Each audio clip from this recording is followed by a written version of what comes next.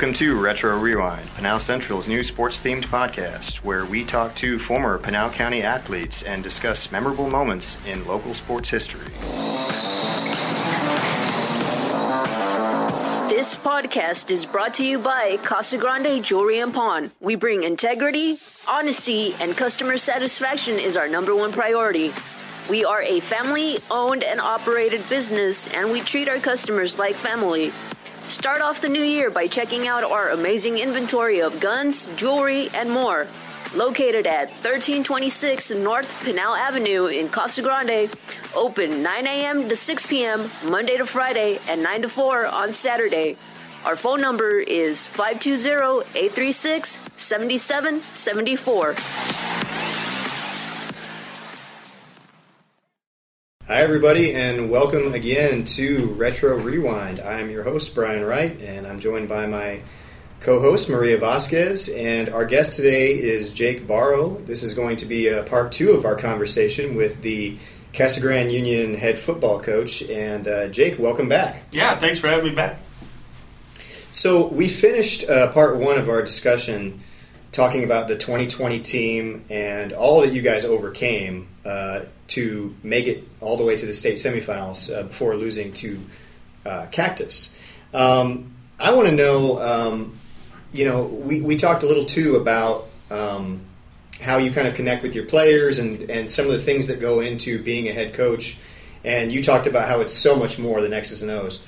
And so I want to know with this 2020 season, because it was a unique season that, we'd never seen before, what did you kind of learn about yourself as a coach, having to deal with all these things that maybe you hadn't had to deal with before? Mm-hmm. That's a great question. In the last episode, I kind of talked a little bit about how during the 2020 season, you find yourself being less of a football coach and more of a counselor at times, just dealing with kids' mental health and how important that is to them. For myself personally, I think you just learn how important the game really is, not just to the kids for a second, because that was obvious, right? When we were shut down in the spring and in the summer, talking to the kids every day, it's obvious how important this game really means to them. But to me, as a football coach, because this is my vehicle to change lives of young kids. I say change lives, it's a little self-serving, but, that's the goal, right? You want to change lives. You want to make an impact on kids, and you use football as that way of doing it. And so for me, I was able to have some time as reflection going into this season because we were all, stuck at home for a time. And I just kind of learned about myself. This game is so much more than winning football games and championships and kids getting scholarships and kids getting recognitions. This is just really a special game about building who you are, finding out who you are as a young age and who you want to be, and building skills that you'll use in your life. And, every sports coach says that because that's the soundbite. But I don't believe I really realized it until this year, because this is the year that exposed all of that. Just with the adversity that we all faced in our everyday lives.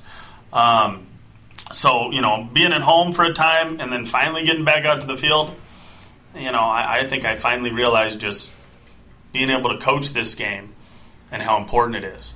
And I talked to a couple kids recently, a couple weeks ago, just about how important this season was to them and how it made them realize what they're capable of.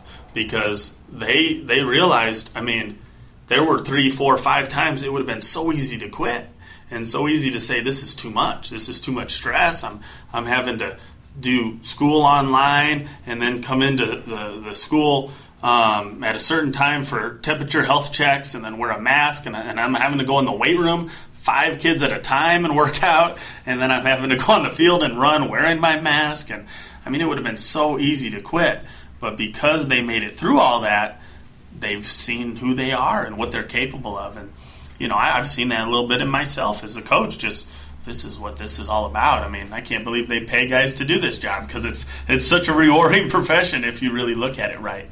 And so, this was the first year I really realized what that means as far as it's not just about, winning and all the great stuff that comes along with it. It's truly about what the game can do for you. Was there a most memorable moment for you during this season of, that included many, I'm sure, memorable moments? Was there one that stands out?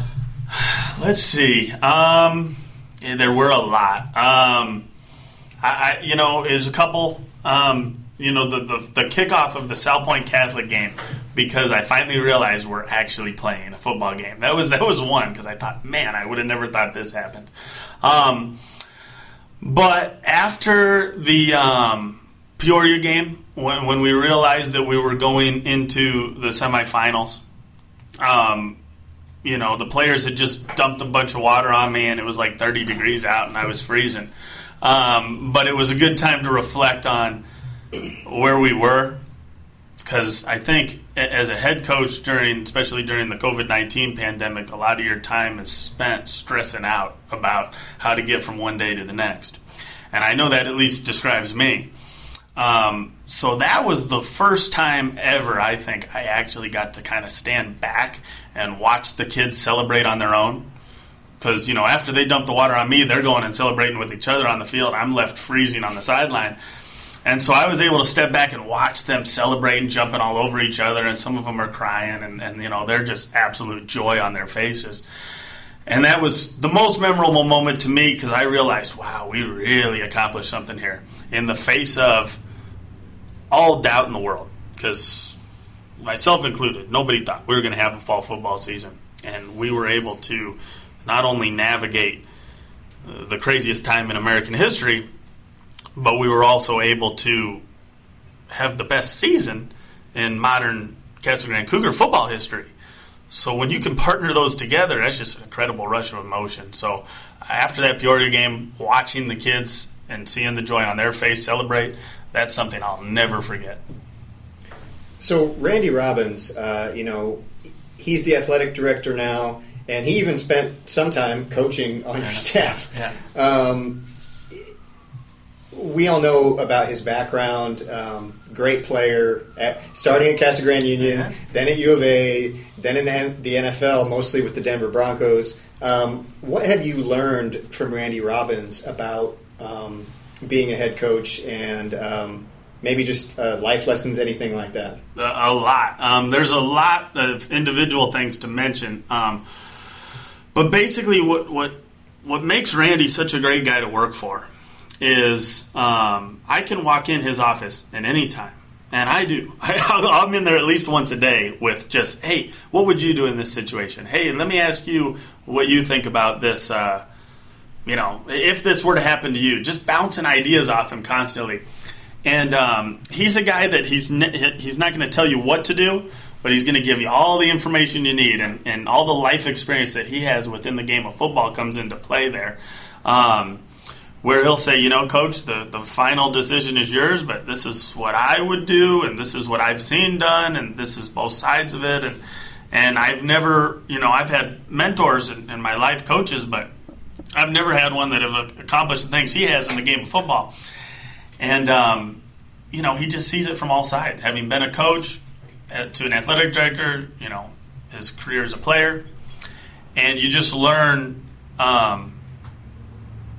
how to deal with people within the game of football, because he's seen all three sides of it. He's seen it as a player at the highest level, as a coach at the highest level, University of Arizona, and with us on our staff, which I can talk about too. That was just a great experience for me. And then now as an athletic director, as hiring a coach. And, when he hired me, it was basically, I'm going to let you do your thing, I'm going to let you coach, but I'm here if you need me.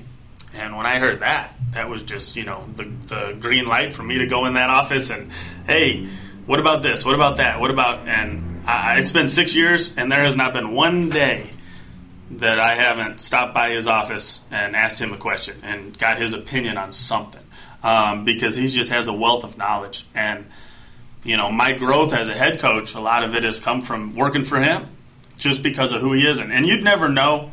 He doesn't take credit for things. He's a very humble guy. With all he's accomplished, I'd be wearing my Broncos jersey to work every day. If I was him. But you'd never know it. And he'll answer the question if you ask. He's not one for unsolicited advice. But I take advantage of everything he'll give. And like I said, every day I'm in there asking him things, and I've learned quite a bit from him, especially the year we spent coaching together. That was big, too.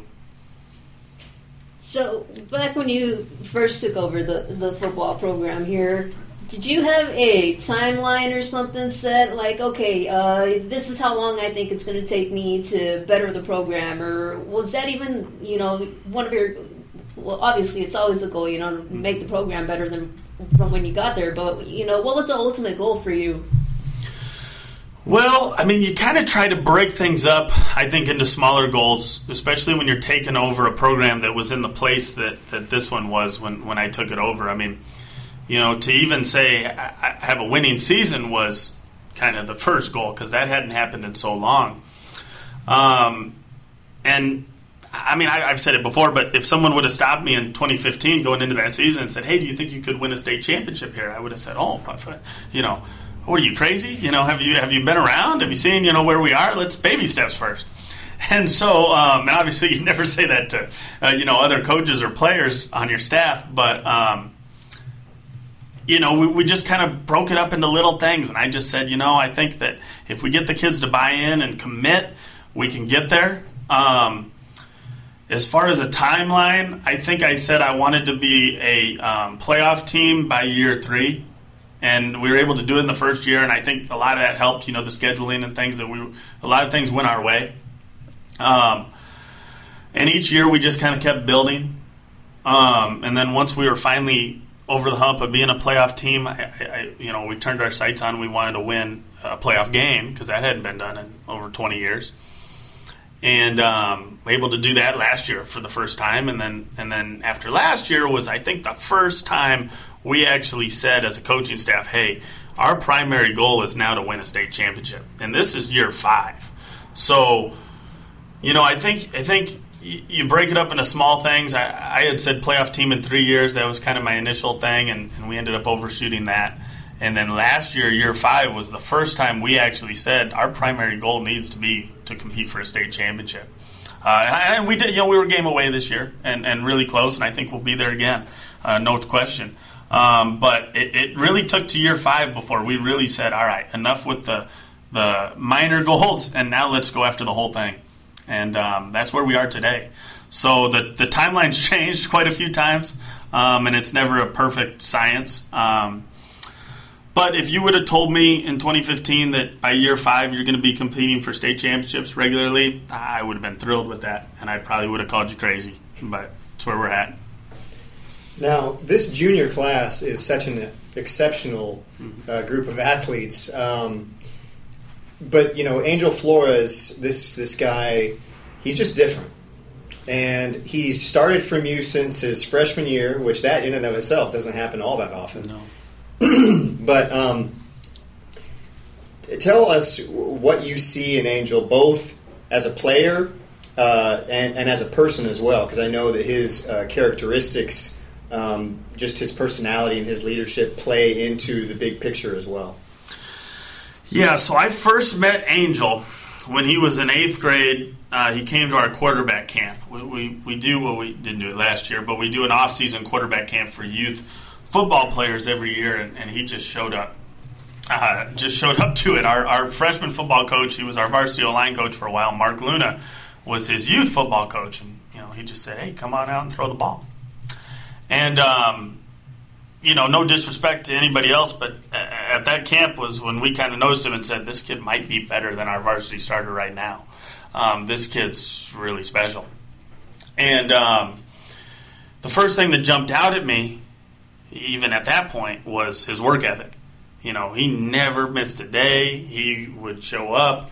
This is a camp where, you charge the kids $5, give them a T-shirt, and they show up once a week for 6 weeks. And he wanted extra work on the side. He wanted to start coming to the strength camp in the weight room. The work ethic for this kid was incredible for an 8th grader. And then, so fast forward to his freshman season. He gives us the whole summer. He's right at that point, he's competing for a varsity job, which to me was crazy for a freshman coming in. And we're at camp which for us is mid-July, and we have a coaches meeting and just say, look, the young kid's the best by far. His the way he throws the ball, the way he commands the offense at such a young age is unlike anything we've ever seen. So he's named the starter shortly after that. Has a good freshman season, more than what's to be expected of a kid that age, and little hiccups along the way, but we're proud of him. Sophomore year is really his breakout year, where he just blows up and becomes one of the best quarterbacks in Arizona, and is really recognized as such where he is now. And then his junior year, his past year, as everybody knows, he solidified himself as I'm one of the best quarterbacks in Arizona. And, our recruiting coordinator, Lou Perrone, says all the time he's one of the best in the country. This kid's the real deal. So other than his on-the-field statistics and just kind of what he can do is just who he is as a student-athlete, as a person. And I love this kid. I love Angel Flores. I love all my players. But this kid is really special because when you talk about someone that is a selfless athlete that really loves their teammates and man, he doesn't just want to win. He wants to win for them. And he's said it multiple times. I remember South Point game. We're struggling a little bit, right? It's a close game. It's within a touchdown, but we're struggling to really mount a drive to take the lead back. That was kind of what we were trying to do the whole second half there. And he comes off the sideline and we're talking, about adjustments and things we need to do. And I just kind of tell him, I say, hey, Angel, you're doing everything you can do. Don't be, because he looked really down. And he looked at me and he said, Coach, I hate seeing my teammates struggle like this. I hate seeing my teammates upset because, they want to win this game. That's what bothers him. And so a lot of kids that, I've coached and a lot of kids just period would be like, yeah, I'm doing everything I can do. What's going on, guys? This is not that kid. He gets his joy from his teammates succeeding more than himself. And that's just so rare in athletics. And I think that sums him up as a person. Because he's a kid that you'll see wrapping presents for Christmas with the Eloy Fire Department. He's a kid that you'll see volunteering, picking up trash at local parks. He's a kid that mentors younger students, tutors. He's just all around a good person, and it comes from his family. His mother, is really does a great job making sure he's well-rounded and stays active in his community. But I push this kid to every college I can because it's not just he's one of the best quarterbacks in the country. The person that you're getting is worth, it's worth his weight in platinum because he's such a good person and he's such a great asset to any program.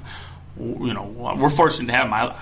I'm fortunate to be able to coach him because it's going to carry him far, and I'm real excited to see what becomes of his football career once he leaves here. Coach, let's take it a little bit more of a macro look. I want to know what your opinion is on football in Pinal County. Obviously, you're right in the middle of it. You get to play a lot of these teams. But, so much attention is put on Maricopa County and Pima County because those are the two biggest counties. But do you think that the state of Pinal County football is on the upswing? I mean, where do you kind of see Pinal County right now? Oh, for sure, on the upswing. Even as a coach, starting in Maricopa County, a lot of times you forget about, like you said, Maricopa and Pima are the two that are usually competing for the state championships, at least in the 4, 5, 6A level. And so sometimes you forget about a lot of the Pinal County schools. I mean, Casa Grande for a long time was just a non-player in the playoff picture, and you have Maricopa who's done well for a lot of years, and up and down, and you have Florence and Coolidge who are always powers at their level, but it wasn't getting the respect. Talking about the county as a whole, Pinal County football wasn't getting the respect that I realized it deserved once I got down here. Because the athletes in Pinal County are just as good, if not better, than anywhere else. We just are presented with our own set of obstacles, right? We're very rural. A lot of these schools are spread out. We're also in a spot where, and this does happen, where a lot of kids live in Casa Grande, live in Maricopa, and drive to the Valley to go to high school. That happens quite a bit. And so we're in a tough spot, not just geographically, but, to build from, because some of your resources you don't have that you do at a lot of the Maricopa County schools.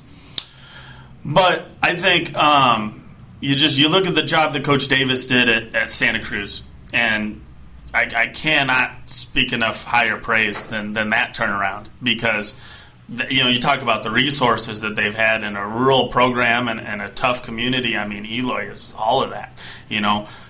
Does Eloy have the state-of-the-art weight room that Chandler High has? And no. Do they have the tough kids? Yep, they do. And do they have a loyal community? Yes, they do.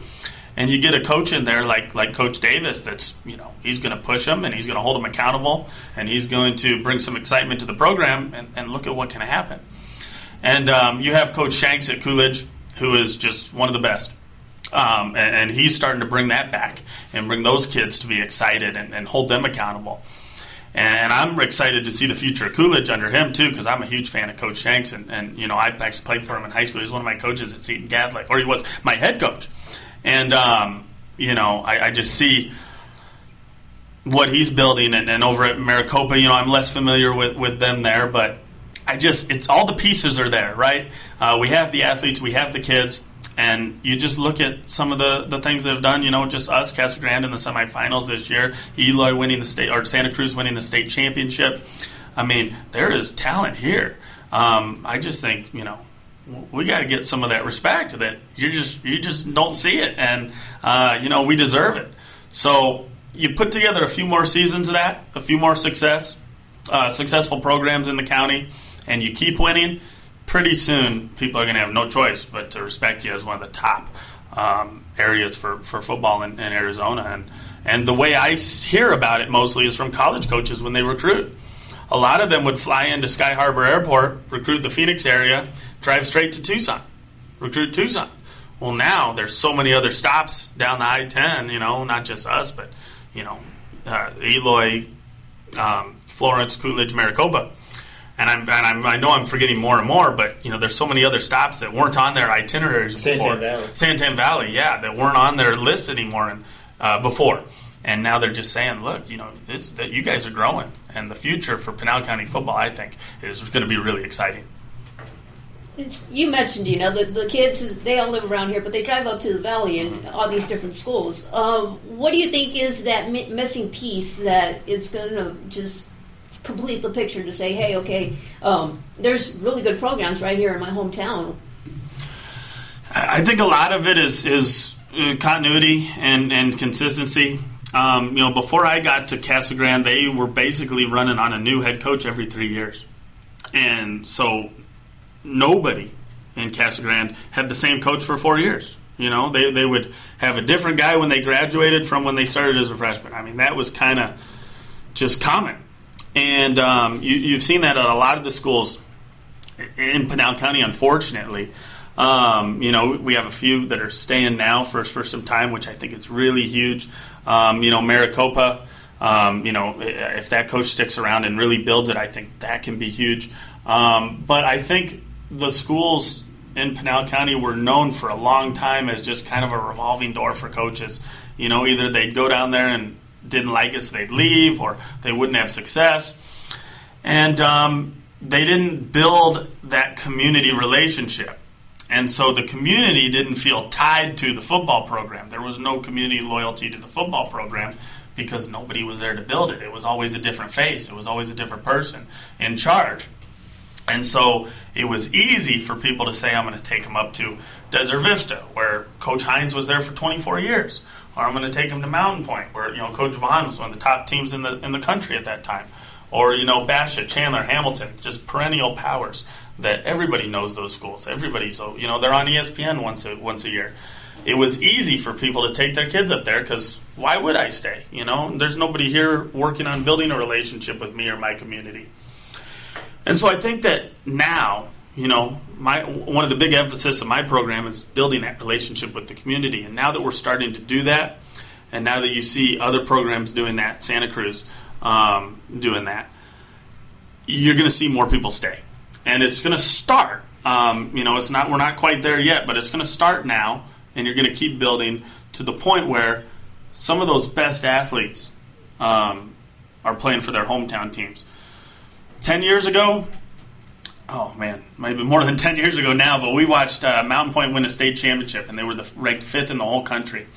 And, 4 of their top players on that team lived in Maricopa.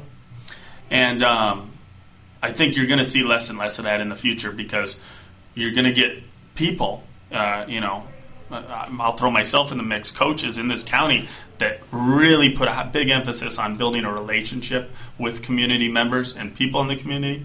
And you start it early when they're in elementary school, junior high, and you develop some loyalty where, all right, I'm not going to go up to any of those other schools in the valley where they don't know my name. I'm going to play here because it's a family-type atmosphere. It's not just a high school football team. And consistency, continuity, that's how you build it. That's how you keep it. And we just have to keep it at this point.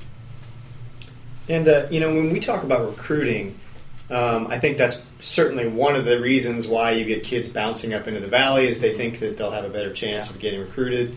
I think there is a little bit more of a challenge in certain respects to get recruited out of Pinal County. However, there's probably also advantages such as, a kid might say, I'm going to go up to DV, Mountain Point, Chandler, whatever it may be, and that kid gets buried on the depth chart, whereas maybe down here, they start and they play a significant role. But from your standpoint, recruiting in Pinal County, what are some of the challenges, and how do you make sure that kids from your program get the best opportunity to play at the next level?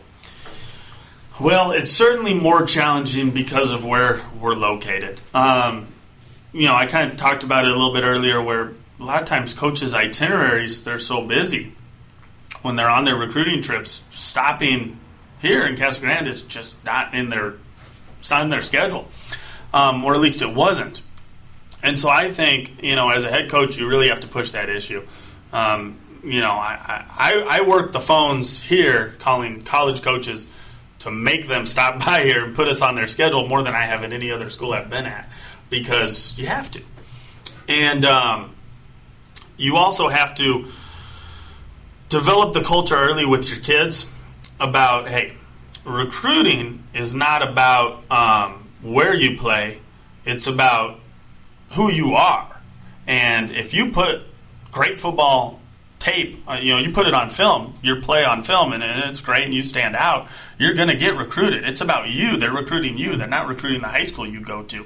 But you have to do that. You can't just think, well, because I'm down here, I'm not getting recruited. You have to put out the film. You have to go reach out to colleges and universities. You have to stay on top of your grades. You have to put the work in. And, I can say just flatly, when I first got down here, Casa Grande, that wasn't really being done. There wasn't a big emphasis on, NCAA clearinghouse and making sure kids are qualifiers and, putting together questionnaires and getting kids to college camps and having schools stop by. And, we have a recruiting coordinator, Lou Perrone, who covers a lot of the Valley as well. He takes on probably 6 or 7 schools.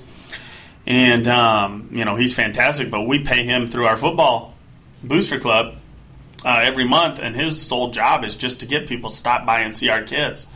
And in a lot of places, that may not be necessary. But here, because of where we're located just geographically, we really have to advocate for ourselves. And if you speak up and you put great film out and you have great grades and you're organized as far as reaching out to schools, colleges, use social media to your advantage, they'll find you. They will. It's been proven. But you have to advocate and you have to know how. You have to. You have to know how to put together, the highlight film and the. This is just stuff that a lot of kids don't know, and I think a lot of kids think by going to a big school somewhere else, it's just going to automatically come their way. And unfortunately, it doesn't work that way. Yeah, so you kind of got to put in the work, not just on the field, right, but you kind of got to know how to market yourself to a certain extent. Yeah, more now than ever before. And I just think the emergence of social media to where it is now is not only does it make marketing yourself easier, but it also makes it, in a way, it puts more pressure on you to do it. Because I was talking to kids the other day, just players, and I said, man, when I was in high school, I never would have known if a kid at a high school down the street had a scholarship offer here or a scholarship offer there. How would I have known unless I knew him personally? But now you log in Twitter, and it's all you see. And so it puts pressure on kids to get these offers, and it puts pressure on kids to, I think a lot of times it puts pressure on kids to go to certain schools and transfer because they see, well, maybe it's where I'm at. Maybe it's, you start second-guessing yourself. You start making excuses for yourself, and you see, well, this kid here, he has this offer, and this kid here has this, and what's the matter with me? Why am I in the wrong place? So for that part, it's a negative. But the positive is, I tell kids this all the time, in a matter of 15 minutes, I can use Twitter to send film out to 100 coaches. And you got to use that to your advantage. Follow every college coach you can on Twitter. Send your highlights film to them. Fill out their questionnaire so they'll have you on their list of contacts. Use it to make contact and build relationships with these people, because you can use it to market yourself in a way that you never could before. And instead of using it as comparison, use it as marketing. And I think we spend a lot of time trying to teach our kids that. It's not just, to see what other people are doing. You got to use it to put yourself out there. There's the two sides to it. Obviously, the emergence of social media is tough because it puts pressure on kids, but at the same time, it gives you an avenue to get your name out there in a way that you never could have before. So you just kind of have to teach kids how to be that salesman. They have to say, this is who I am, and this is why I'm a good fit for you, and here you go. And this is all I can. If they don't like it, move on to somebody else, because there's thousands of coaches on Twitter every day that you can maybe build a relationship with just like that. Last question. So another recruiting question, but I mentioned earlier that this junior class you have is such a spectacular group. So ballpark figure, how many kids in the junior class are getting offers you think have some significant college interest? That's a tough question at the time we're in. And just to kind of preface that a little bit, recruiting is really tough right now. Tougher than it's ever been because of the pandemic we're in. The direct result is the NCAA recently ruled that class of 2021 kids are going to get an extra year of eligibility. And at first that looks like a great thing because a lot of these kids are not getting to play college football. Well, now you look at where does that put high school kids, because you're only allowed to have a roster of a certain size. You're only allowed to have so many college scholarships to give. Well, are they going to allow you to give more college scholarships? Are they going to allow you to expand your roster? And they said no. NCAA said no, we're not. So just about every coach I talk to, from Power 5 down to NAIA, says we just don't know how much scholarships we have to give right now. We'll know more in February, March when signing day's over. So you're in a really tough spot right now as far as actually picking up physical offers. As far as interest, there's more than 10 guys in the junior class that have it. Again, the biggest thing for them is their grades are good enough, so we can combine athletic scholarships, academic money, and we can say, hey, you got a full ride offer to go somewhere in the Midwest or go somewhere on the East Coast or wherever. And we can find something for you. So, yeah, definitely 10 or more. I mean, there's a lot of kids with opportunities in this class because of where they put themselves academically. Where exactly that's going to be, we don't know yet because, there's 30-plus schools that say they're interested, just don't know what we have to give yet. So everybody's in a tough spot. I can say just from experience as a coach, if it were any other year, Angel Flores would have 6 Division I offers by now. But because it's 2020 and the way the NCAA has handled this, which, I mean, it was a no-win situation. I wish they would have allowed the roster to be expanded and offers. I don't understand that move, to be honest with you. But, you know, it's a tough situation. No matter what decision you make, nobody's going to be happy. Everybody's not going to be happy. But normal year, he would have had more. I've had 3 or 4 Division I colleges say we'd offered him by now, but we can't. We're not allowed to. So we're waiting. So we're sitting on our hands. You have Louisville, you have Rice. I don't mind saying them because it's true. You have Louisville, you have Rice, you have Northern Arizona, you have Fresno State, all these schools that say we're just waiting. But we love the kid, but we're waiting. And so I think March and April you'll start to see that pick up. Right now you're not seeing it. I hope March and April you will. It's just, pandemic's taking a toll on a lot of things, and recruiting is one that not a lot of people think about, but it's making it tougher. Yeah, and I think one point that you made there that's important is you have so many kids who are in good academic standing, and that's something that gets lost a lot of times. Academics are so important in getting to that next level, no matter how good of a football player you are. Okay, that does it for this episode. I want to thank our guest again, Jake Barrow. Jake, thanks so much for being with us and taking some time to talk. Yeah, thank you guys again. It was great.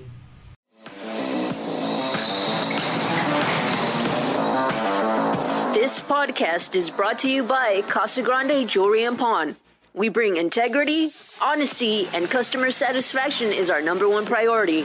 We are a family-owned and operated business, and we treat our customers like family.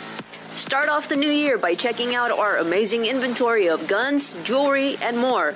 Located at 1326 North Pinal Avenue in Casa Grande. Open 9 a.m. to 6 p.m. Monday to Friday and 9 to 4 on Saturday. Our phone number is 520-836-7774. There you go. That's it. Thanks for listening to Pinal Central's Retro Rewind podcast. Remember to go to PinalCentral.com and our Facebook page to access future podcasts. We are also available on Apple Podcasts, Spotify, and your favorite streaming services. We will catch you next time.